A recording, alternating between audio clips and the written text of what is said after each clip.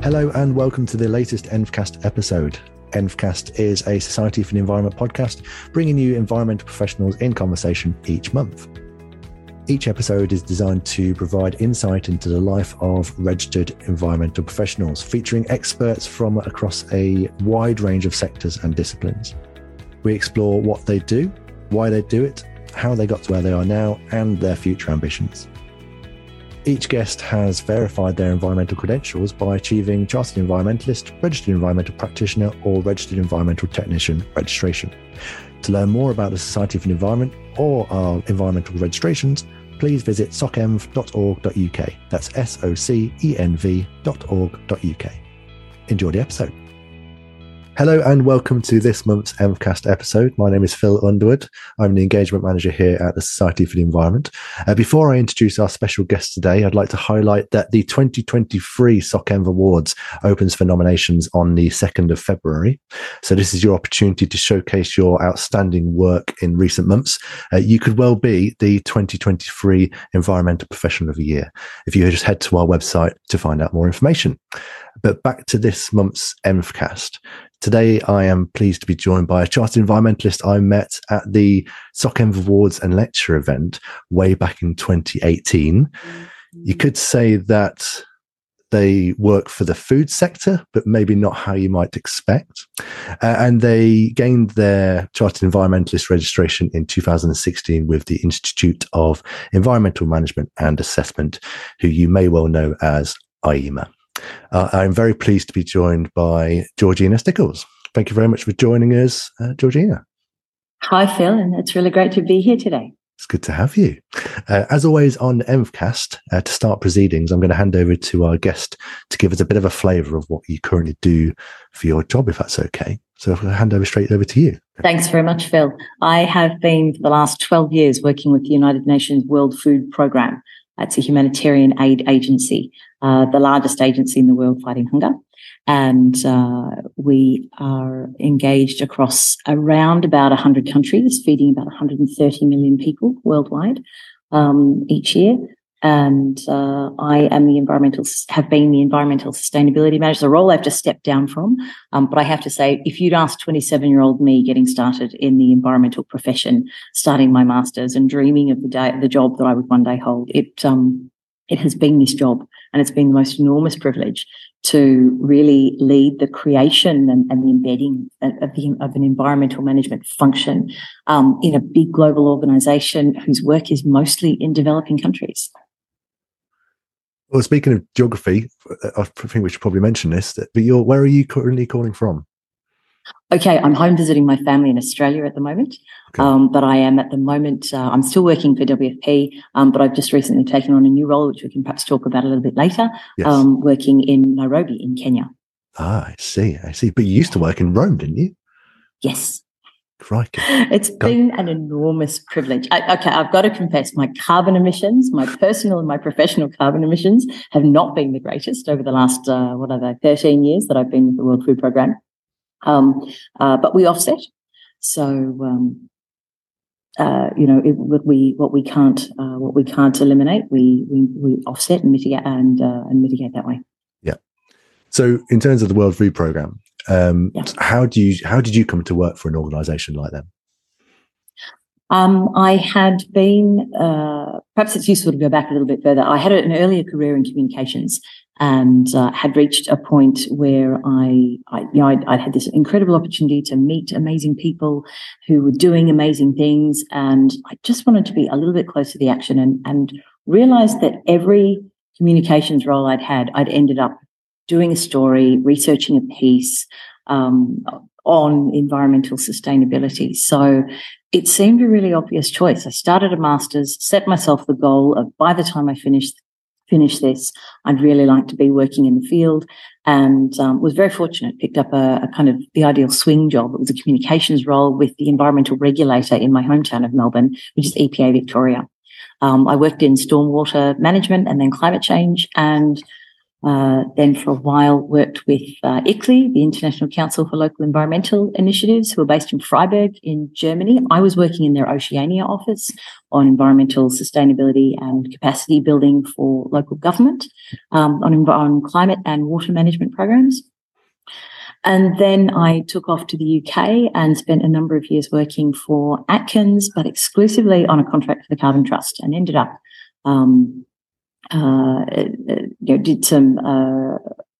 ended up working with a huge variety of businesses and government departments across the UK, including Government Health Service and Her Majesty's Prison Service, which led to some really interesting learning experiences, which we might be able to touch on. From there, I saw in the IEMA jobs section that the World Food Programme is looking for someone to do their carbon footprint, and I was about to run out of sponsorship. It was the global financial crisis, and I knew that I needed to be looking for another role. So I put my hand up, and I was fortunate enough to be selected. So I led WFP's first global carbon footprint in 2009.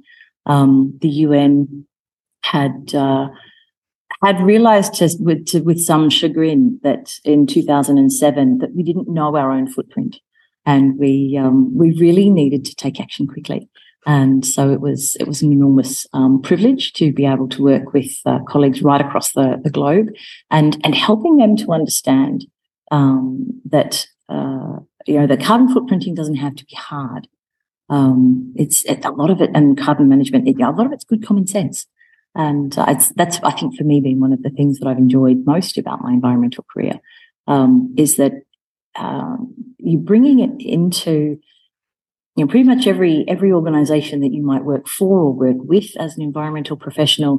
Their business is doing something else. So you need to show how environmental sustainability is a good fit for their business model, their corporate values, all of those kinds of things. And so it's tremendously interesting to then start pulling together the ways in which sustainability is also something that makes good business sense, and isn't just a nice to have. No, I imagine a lot of environmental professionals have those similar kind of battles with businesses and organisations, and making it the right fit for those organisations, and making it worthwhile in so many different ways, not just for the environment, but from a business point of view and that kind of thing. So you went from a kind of a core environmental or sustainability role, and now you're more working in external relationships, right? Is that right? External relations? That's right. It's been really interesting. Career's gone a little bit full circle, and I'm back in a communications and fundraising role. But what has been really interesting about working in Kenya, there is an enormous need in East Africa, as in so many parts of the world, to be looking far more deeply at sustainable food systems. Right now, as we are speaking, East Africa is experiencing its worst drought in 40 years. And in Kenya, where I'm working, there are more than 4 million people who can't feed themselves. And just to put that in context, right before the COVID global pandemic, that figure was around 740,000 people. After COVID, but before the drought, so just going back even 18 months, that was 1.4 million people, and now it's nearly 4.5 million people.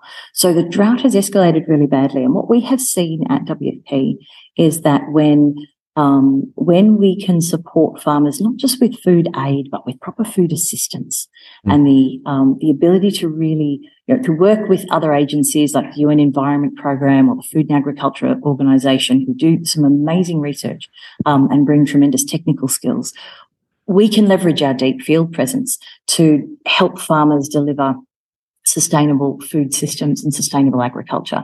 So it's been a tremendous area of learning for me over the last year and a half or so, but also really tremendous to then be able to engage donors and and government and media and other stakeholders to really come on board with this shift that Kenya and many other countries with underdeveloped or underperforming agricultural systems.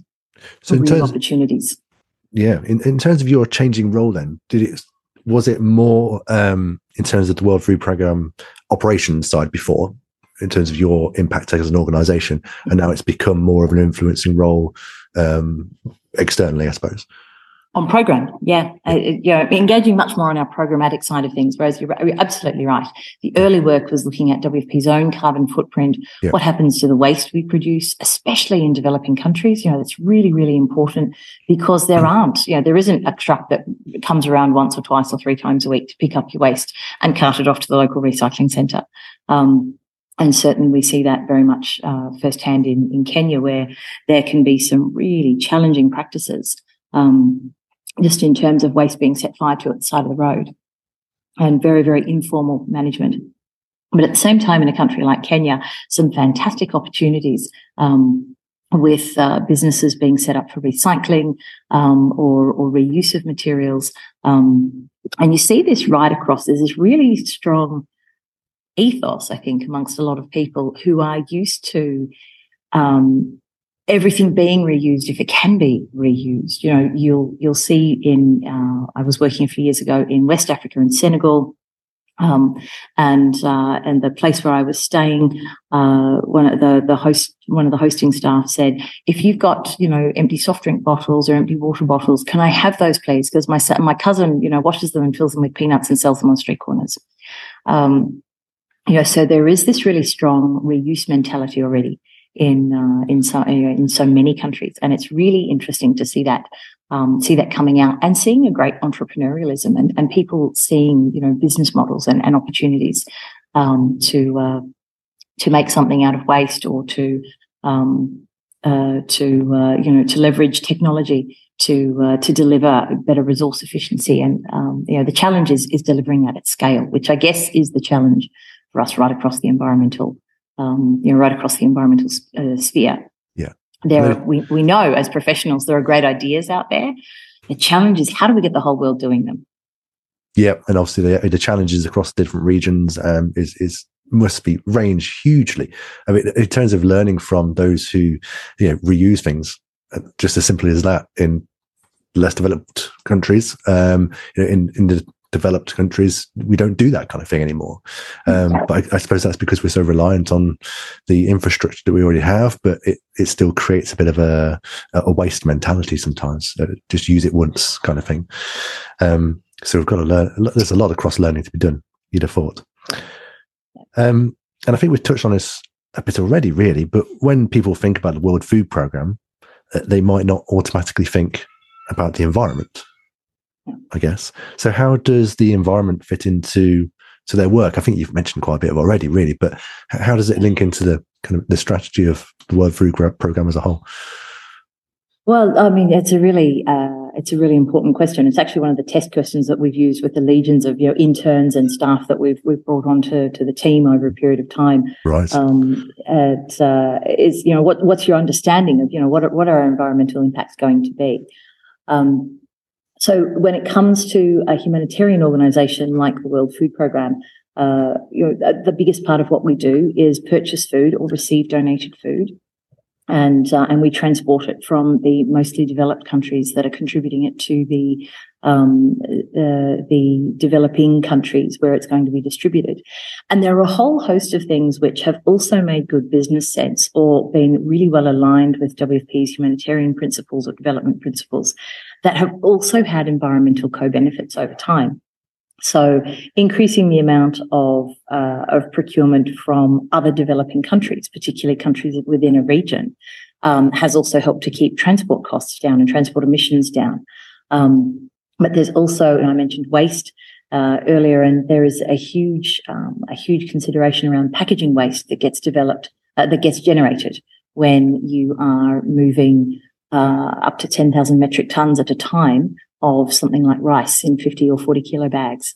So we're talking some really potentially quite huge waste impacts, some quite significant greenhouse gas emissions from the movement of people and items, and some really interesting solutions too. The humanitarian sector across the board is moving towards cash contributions rather than in kind. And that's fundamentally more sustainable, as well as being, having other benefits, such as giving people more dignity and choice.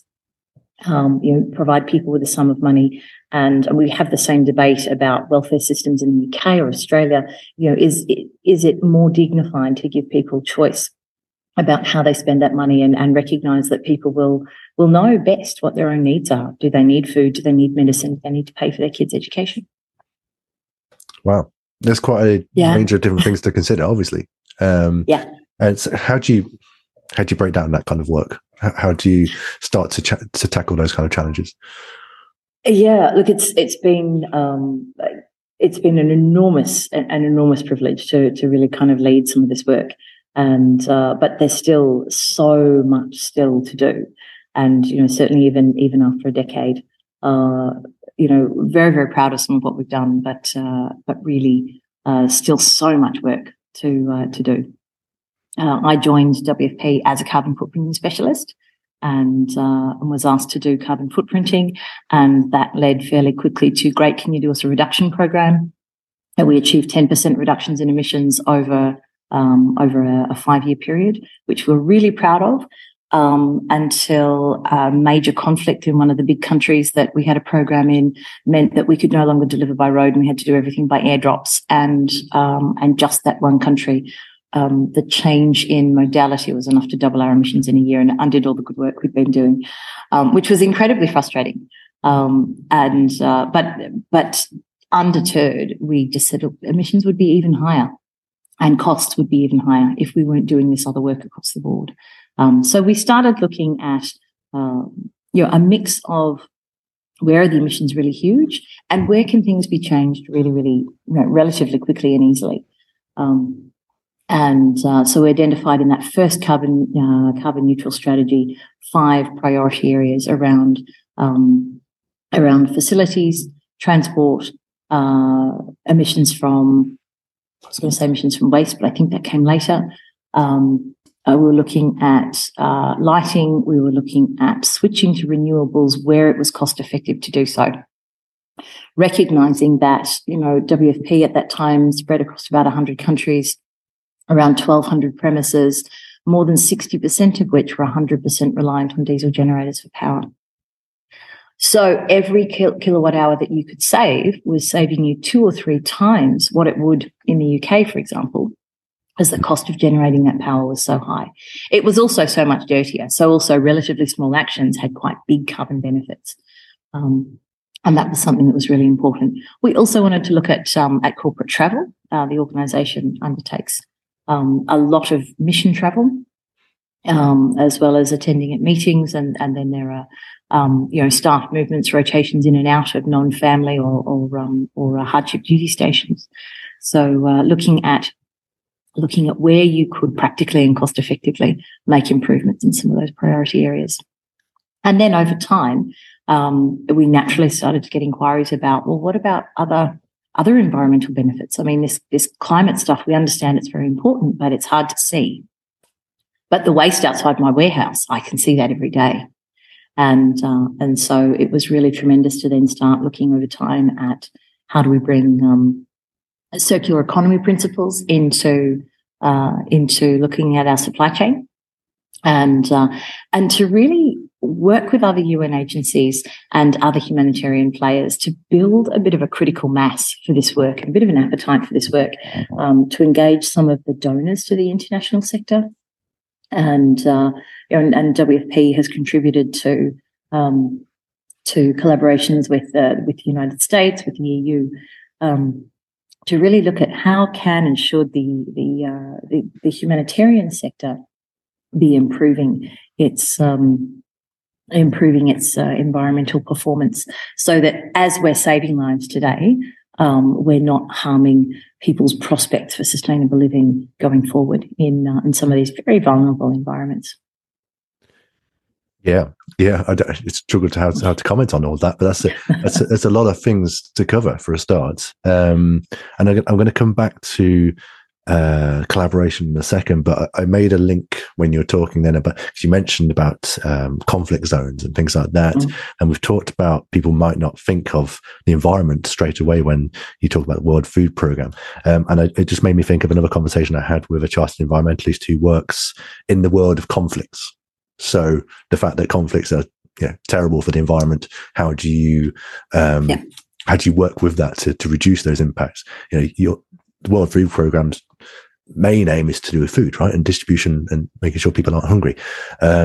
Obviously you've got a lot more objectives than that, but it made me think of that. So hopefully we can link to that conversation as well within the description below in some way. But back to collaboration, you mentioned that it sounds like it must be key to success to what you do. Absolutely.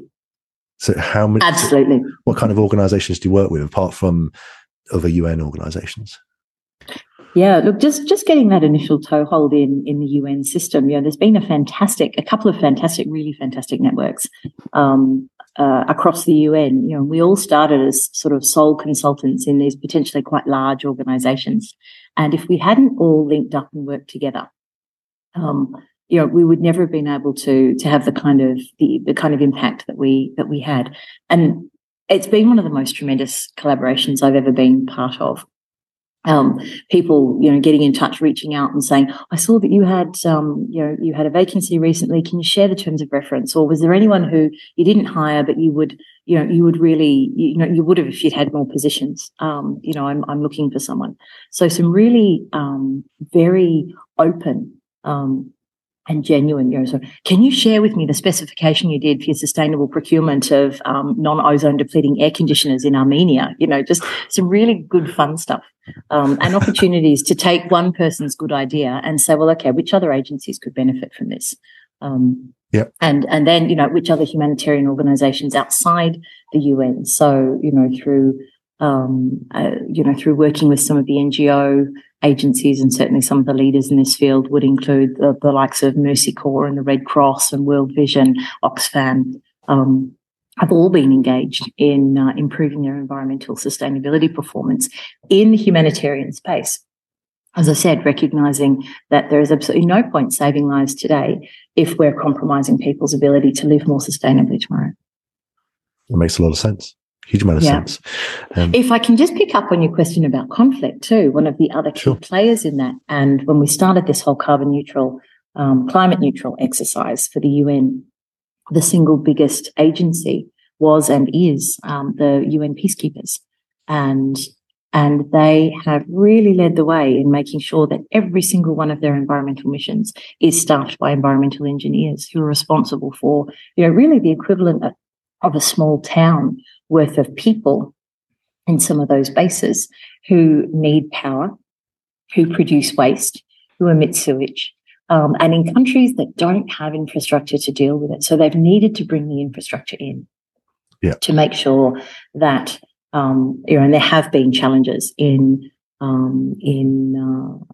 international response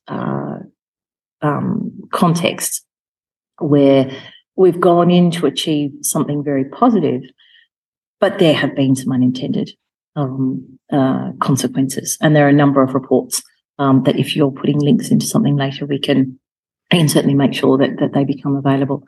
There have been some tremendous reports looking at some of the unintended consequences of humanitarian or development interventions. Yeah.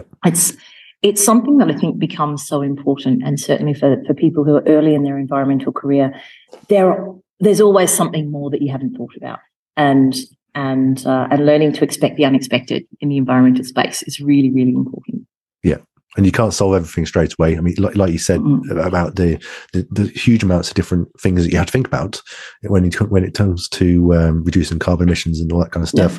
Yeah. It's not one fix. There's so many different things to think about.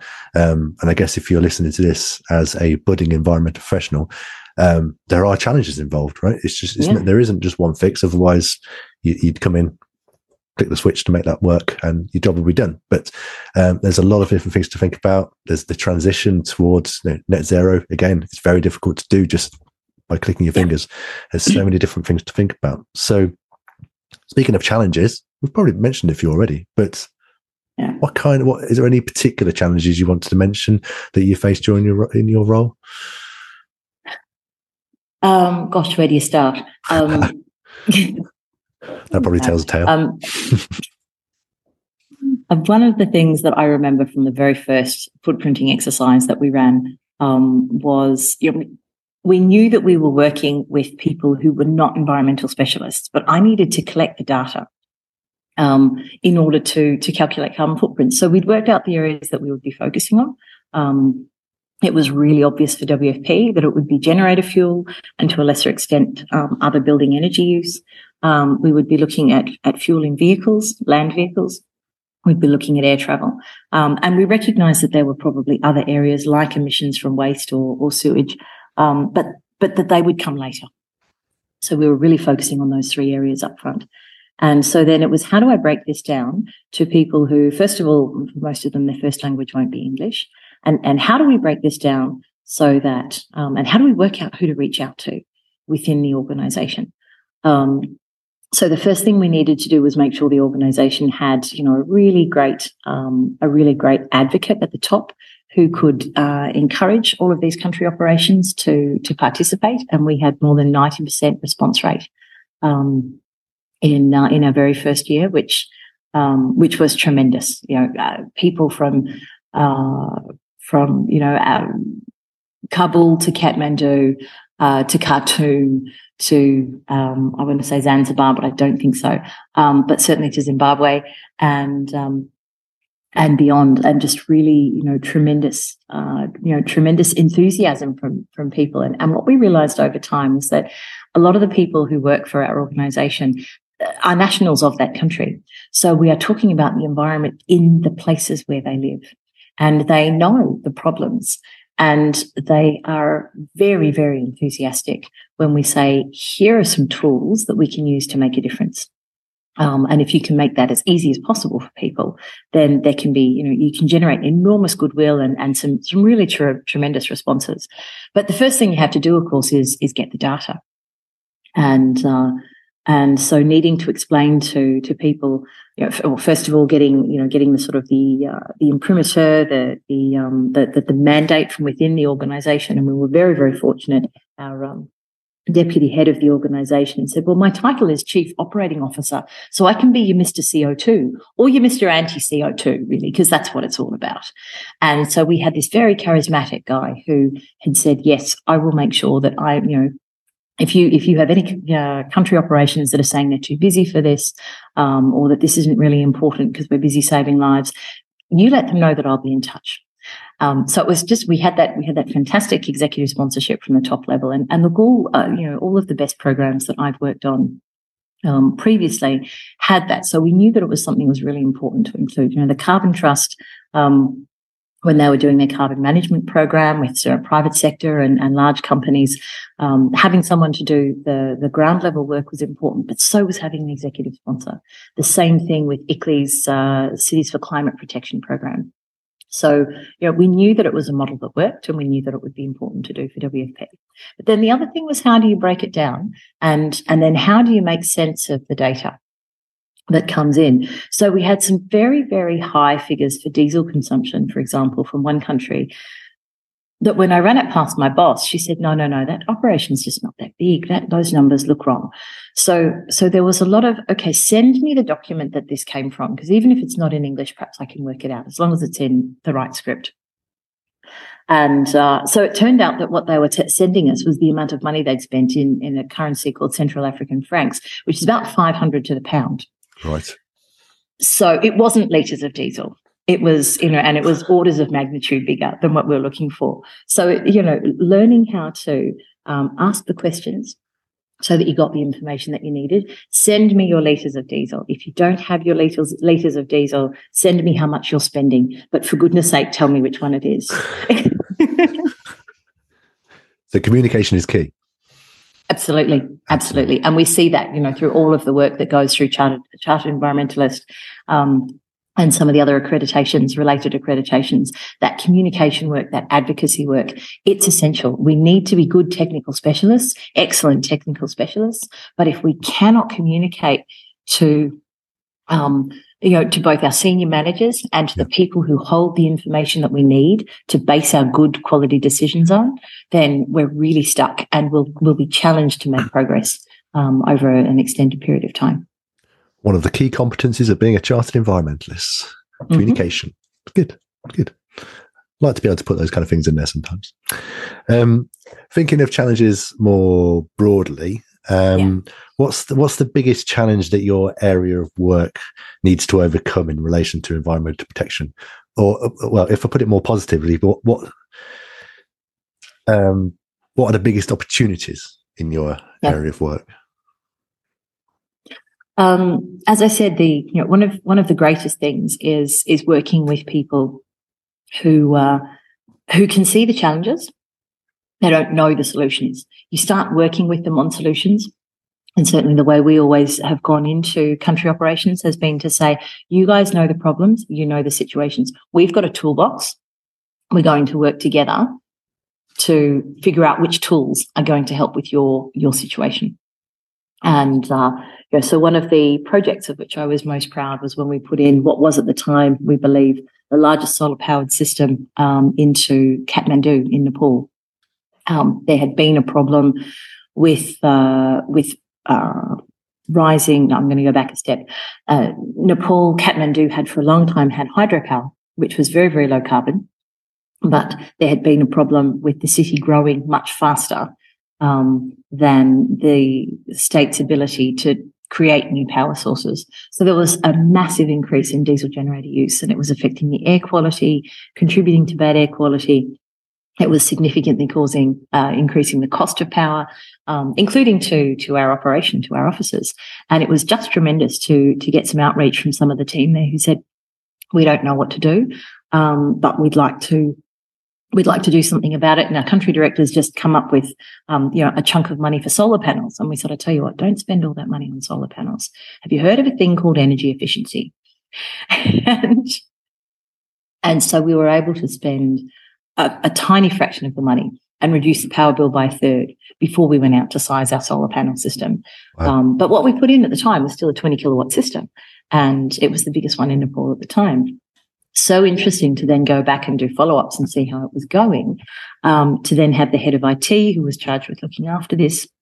And she would say, and it's tremendous that we have a woman head of IT in a country like Nepal, by the way, but she would say, you can tell everyone I am the biggest convert. I thought the country director was crazy when he said he wanted to put in this technology that nobody in Nepal knows how to use. She said, but it's easier to maintain. It's more reliable. It doesn't blow up the servers. It's so many good things.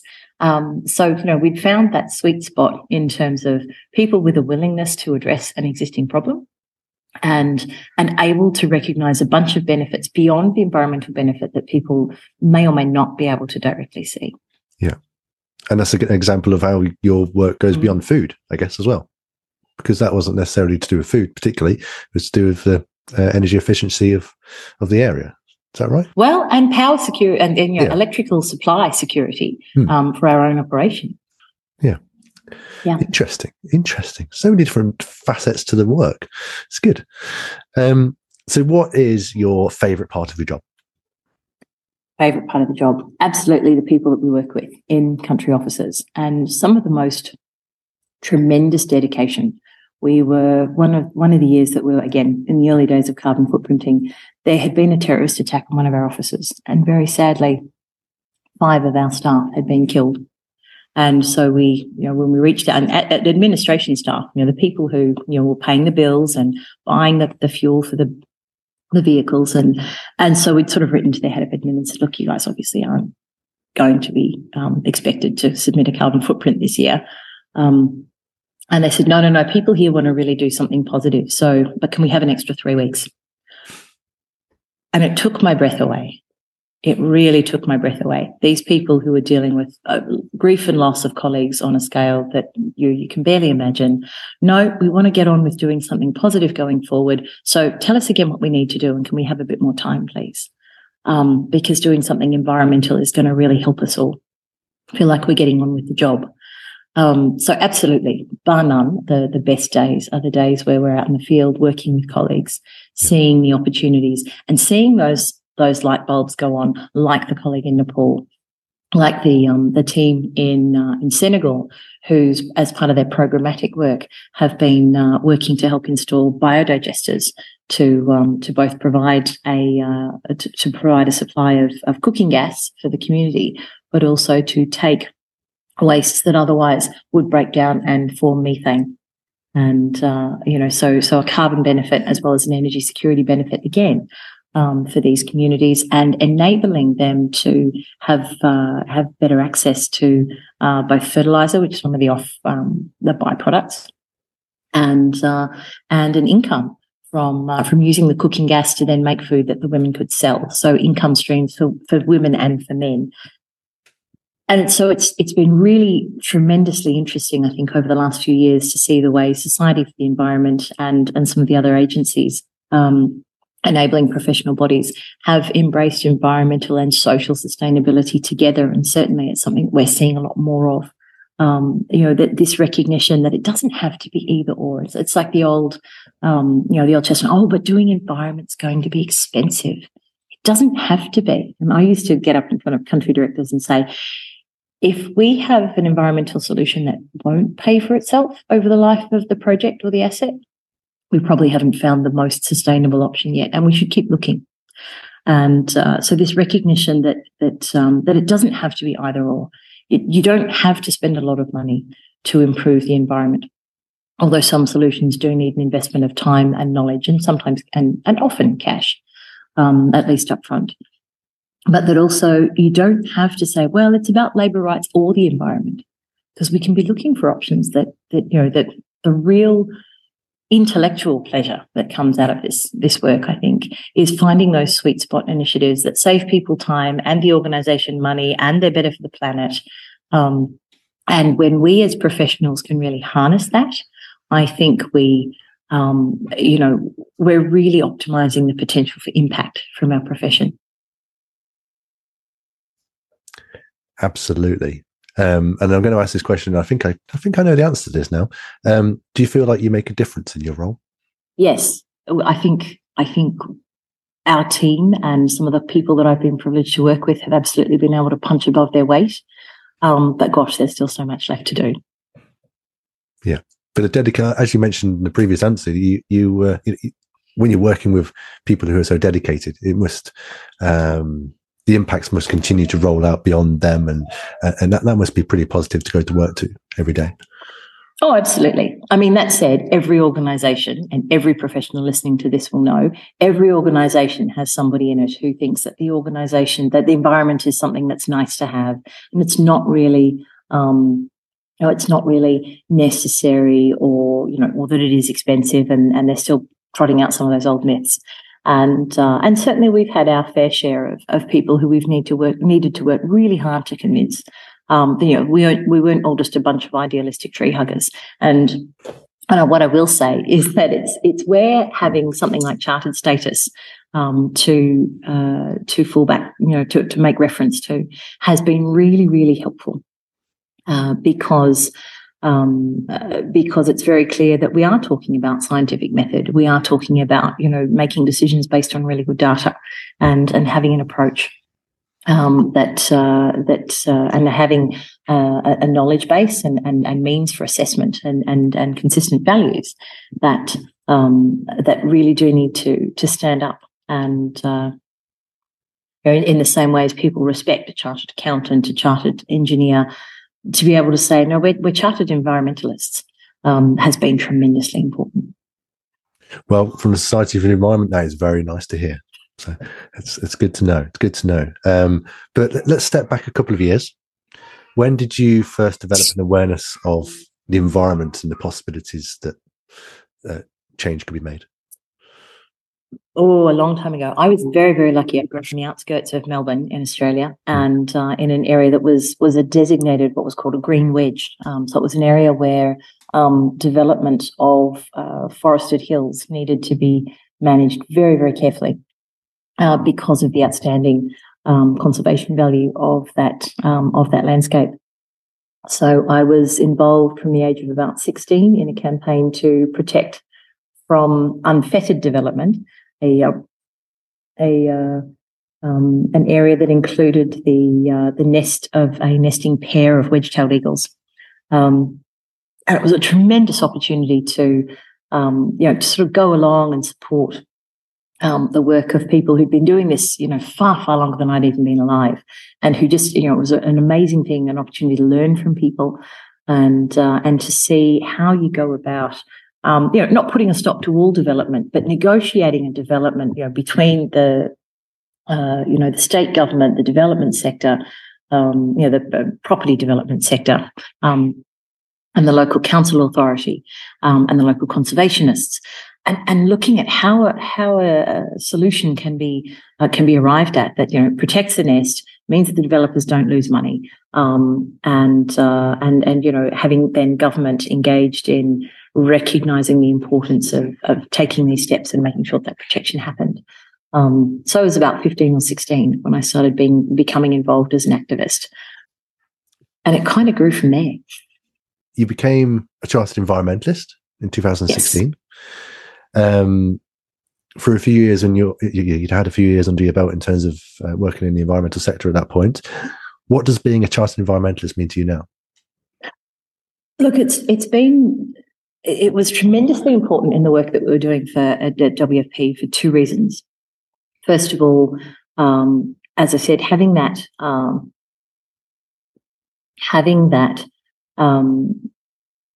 national and international recognition that the advice that I was giving, or that our team was giving the organisation, was based on sound methods and methodologies and internationally recognised processes, was really, really helpful in addressing some of the misgivings or hesitancy that senior management might have had. The other thing is that I was relatively young. I was 35, and when I joined WFP, and I was the most senior environmental person in the organisation. I really, really needed that network, and long before I even secured my chartered status, being involved with IEMA as an associate member, having access to that information, starting to build that network, making sure that I was keeping my own skills up to date, and being able to advocate, sharing research and knowledge with my own team, with colleagues at other UN agencies. It was absolutely essential, because I didn't have a mentor at work who I could necessarily go on with. One thing I will say, I sweated long and hard over my IEMA accreditation. And one thing that I would say to people who might be looking at is, am I really ready for this? I think I worked on and off for about 3 years. Just get on with it and get it done. Just get on with it and get it done, because the rewards once it's in and you've got that that sign off, it's the best feeling, and it's absolutely invaluable. And so, back yourself and go ahead, complete the process. There's the call to action right there. Thank you very much for that. Yeah. I really like what you said about the mentor situation. You work for an organisation that isn't necessarily purely environmentally focused. See what I mean? But there is certainly, within every other organisation, there's environmental work to be done. But where do you find your mentor? And being involved with someone like IEMA or whoever it might be, one of a membership body. There'll be mentoring schemes. There'll be just networking opportunities to be able to talk to people about your skills, and you'll get an idea of where your skill levels are at, I suppose. Absolutely. Well. It's not just absolutely. It's a case of learning from them as well, but you can kind of match yourself against these people who have got maybe they're chartered environmentalists already. Well, that must fill you with a bit of confidence, I suppose. Yeah. So one thing that I would say, because I had a tremendous mentor, I was hired by someone who was an environmental engineer. So I joined the organisation, and when she moved on, it was where I really felt that this is becoming really important. I need to crack on and get this piece of paper, get this recognition, and I really need to start immersing a little bit more in. Engaging a bit more in some of the events, and I need that drive for the continuous professional development, because people are looking to our team now to be authoritative on some of this stuff, and we need to be sure that we're basing that advice on the latest knowledge and thinking and research. Yeah, and does the fact that you or some of your team have chartership, does that help towards the trust that you can give? You have this, and the credibility. Absolutely, it enhanced our credibility. Good. So have you got any other pointers for budding chartered environmentalists before I move on? Absolutely. So, yeah, first of all, just get engaged early. Looking at